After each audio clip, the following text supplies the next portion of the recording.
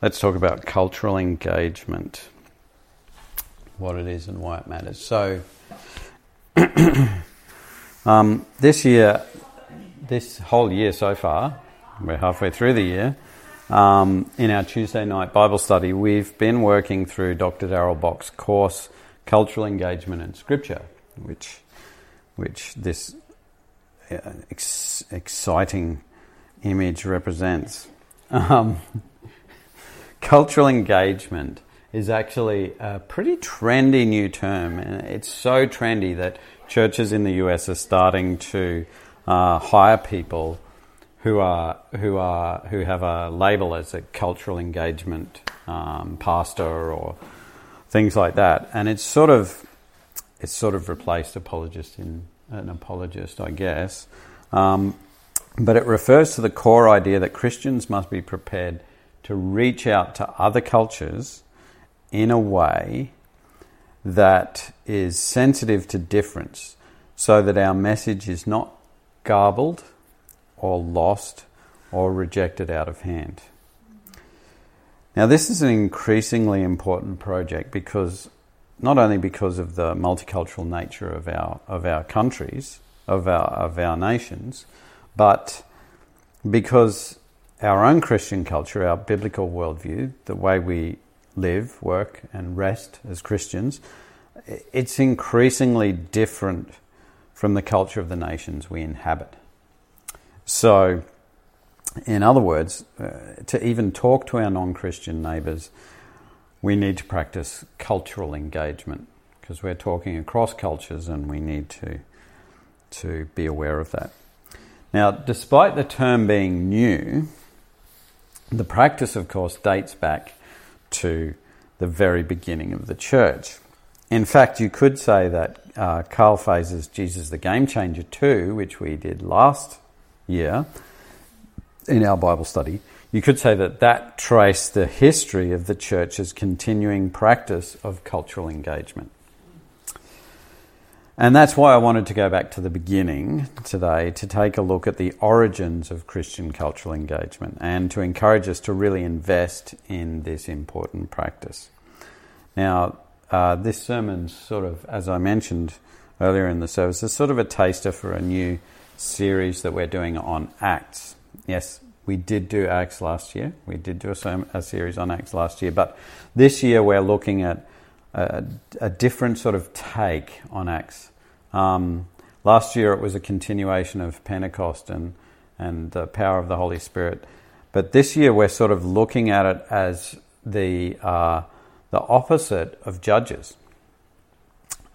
Now, in Judges, the Holy Spirit gave people power, like Samson. And every time it talks about the deliverers, it says the Holy Spirit rushed upon them or came upon them or something like that. But it just then gives them power to kill people or something like that. But in Acts, the Holy Spirit transforms people's hearts. And the difference is that in Judges, that power was able to be misused and it didn't really do anything that was lasting or something that we can look at and go, wow, that's wonderful. Whereas in Acts, transforming people's hearts and then giving them power actually has world-changing impacts for the better. So that's what we're going to focus on in this series. So let's look at the first expression of this power in these transformed people. We need to remember that the Holy Spirit, so where we're up to in Acts, the Holy Spirit appeared visibly, right? So the first church could understand that they were receiving the Spirit into their hearts. So this bit's just happened, the flames of fire. And straight after that, let's read what happens. At that time, there were many devout Jews from every nation living in Jerusalem. When they heard the loud noise, everyone came running, and they were bewildered to hear their own languages being spoken by the believers. They were completely amazed. "How can this be?" they exclaimed. "These people are all from Galilee, and yet we hear them speaking in our own native languages. Here we are, Parthians, Medes, Elamites, people from Mesopotamia, Judea, Cappadocia, Pontus, the province of Asia, Phrygia, Pamphylia, Egypt, and the areas of Libya around Cyrene, visitors from Rome, both Jews and converts to Judaism, Cretans and Arabs, and we all hear these people speaking in our own languages about the wonderful things God has done. They stood there amazed and perplexed. What can this mean? They asked each other. But others in the crowd ridiculed them, saying, "They're just drunk, that's all." Have you ever been in a foreign country where no one speaks your language? This doesn't apply for Mabel, obviously, but it did for me. Have you experienced that feeling of suddenly hearing a snatch of your mother tongue after days of labouring in a foreign language? It's like cold water after a dry hike through the desert. It's so refreshing and encouraging, isn't it? Even if it's a total stranger speaking your language, it doesn't really matter. It's wonderful to just bathe in this familiar, secure, effortless form of communication and even communion. When I was navigating Tokyo's labyrinthine streets or trekking through the depths of Shamsho-po, and I heard even a word or two of English, my ears would immediately prick up. And even in Silicon Valley, the soft vowels of an Aussie accent would bring instant recognition. Even though I was surrounded by English, it was that weird American stuff. And that's why the Holy Spirit's free gift, our first gift to the disciples, was the ability to speak in the mother tongue of all the visitors to Jerusalem on that first Pentecost. The gap between the way, what eventually became known as Christianity, and traditional first century Judaism was so great that God knew he would need as much translation as possible. In fact, Jesus was already, when you think about it, Jesus was already the most powerful form of cultural engagement that the world has ever seen. I mean, he was the Son of God, right? The second person of the Trinity, and he came down from heaven, from the culture of the Godhead, you could say, the world of the eternal three-in-one. And coming down, he became a human being. He was still God, but he became human. So he bridged these two vastly different and separated cultures, the holy, loving, giving domain of God and the rebellious, selfish, consuming domain of humanity. But by the time of Pentecost, Jesus had gone. Jesus had ascended back into heaven. And all that was left were the disciples. So now, being that bridge was their job. But of course, that's why the Holy Spirit was sent. So what is this task that the disciples needed to do? This task that the Spirit initiated with this gift of many languages. To put it in the simplest terms, cultural engagement is taking the truth of the good news that Jesus has given us to share and translating it into language and actions that our neighbours can understand. And there are several important observations to make from this passage. First, we are the ones who have to do the translation.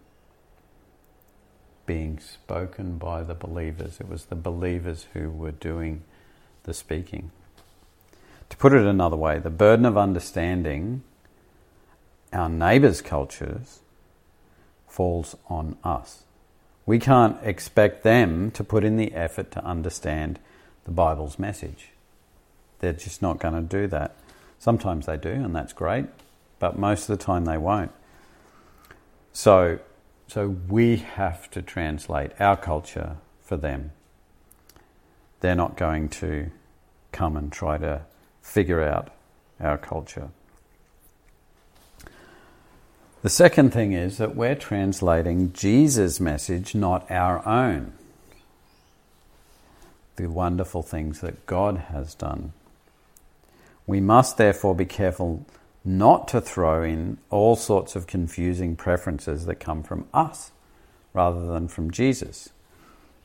So, things like a distaste for alcohol, or the perception that homosexuality is worse than adultery, or a preference for a market economy. I mean, there's lots of weird things that we can throw in with the gospel, and we have done in the past. But because we're acting as Jesus' ambassadors, we have to be very aware of who Jesus is. And third, even if our translation of cultural engagement is successful, it doesn't guarantee a willing reception of our message or of God's message. We need to recognize that we're not called to force people into the kingdom of heaven. We're called to call people into the kingdom of heaven.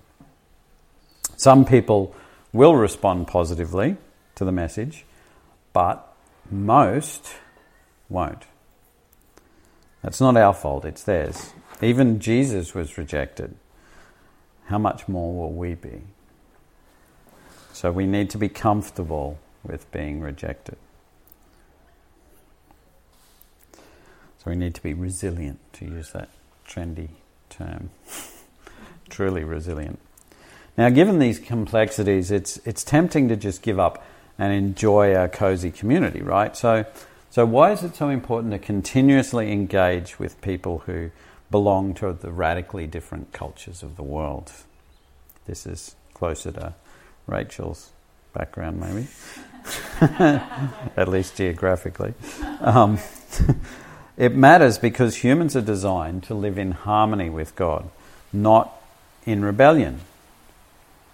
So humans living in rebellion are estranged from the kingdom and estranged from all good things. And so, of course, they suffer as a result.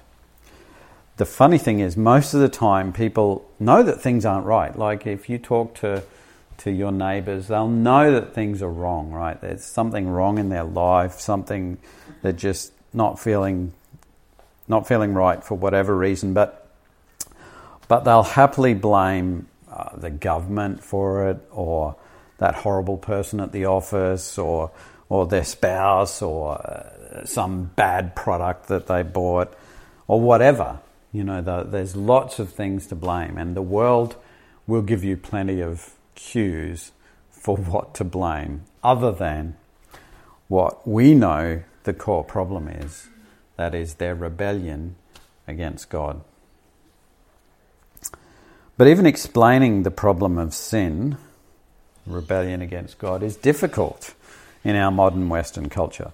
Dr. Bock in the Cultural Engagement in Scripture study pointed out that one way that we can explain sin to our neighbours who don't even accept God's existence is to describe it as dysfunction.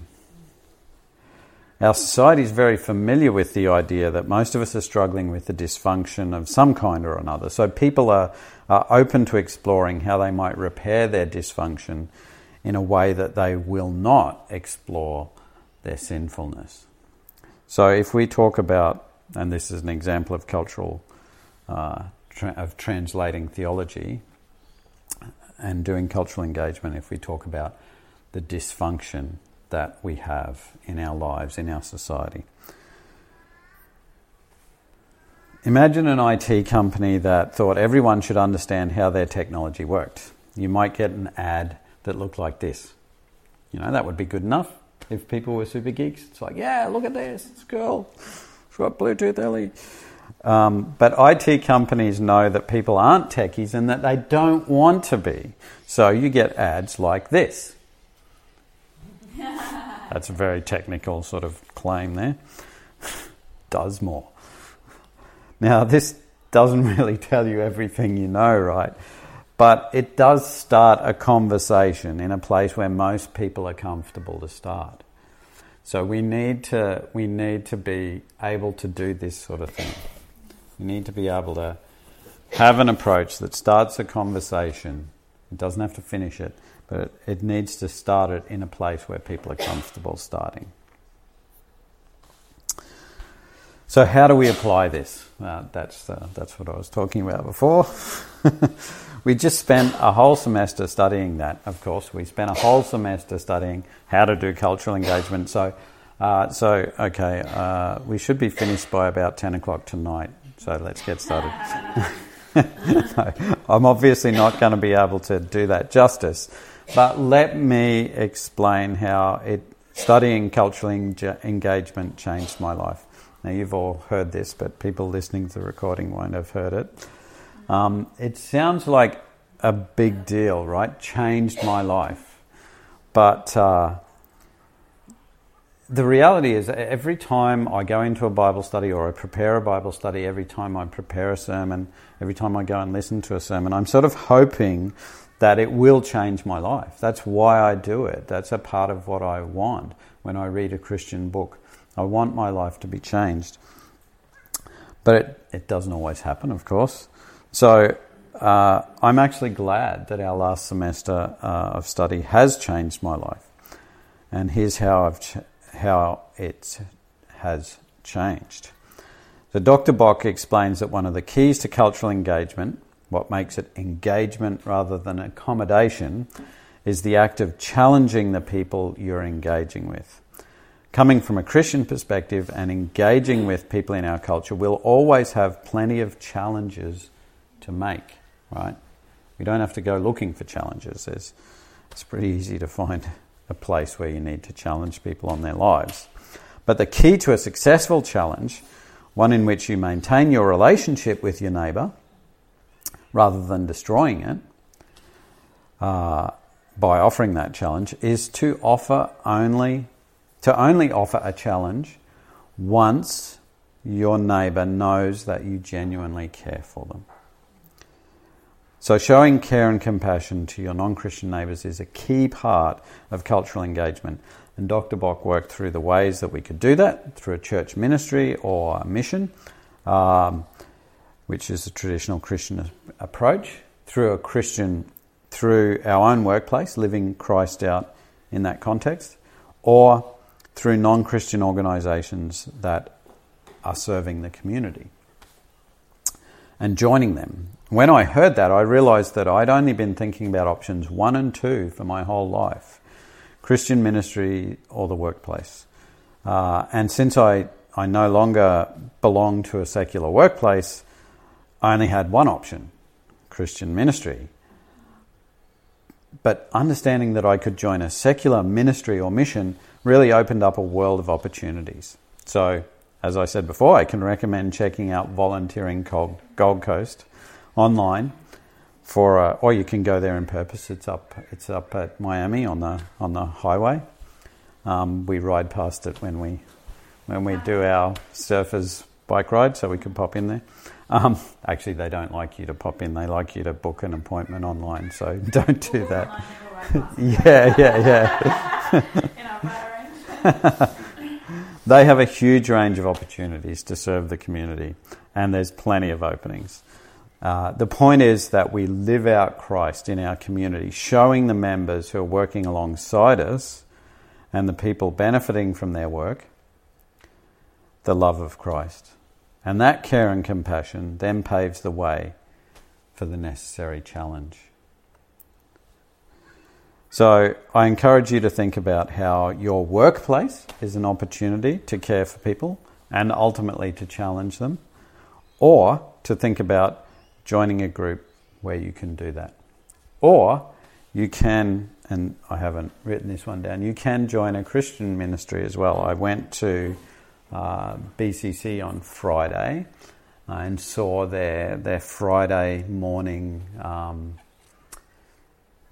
food distribution and stuff. They actually have a lot of volunteers there at the op shop, and they had quite a lot of volunteers there for the food drive and stuff.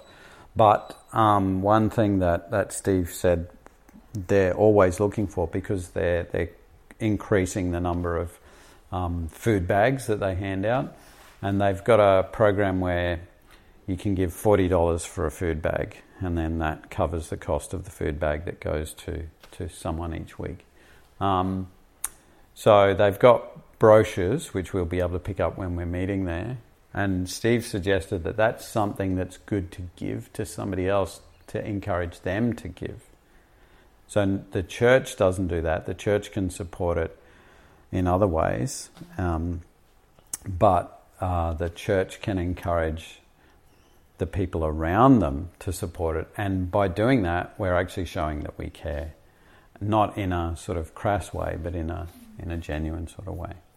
So so that's something to think about as well. And there are other opportunities at BCC and also in Renew as well. So let's pray. Lord, thank you for giving us the power of your Holy Spirit.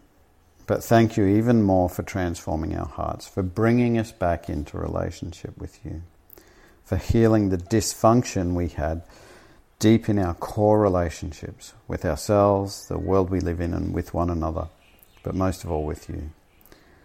Help us to love those around us who are trapped in dysfunction, in rebellion against you. Help us to engage them in sensitive, thoughtful, listening and caring ways. In Jesus' name, amen.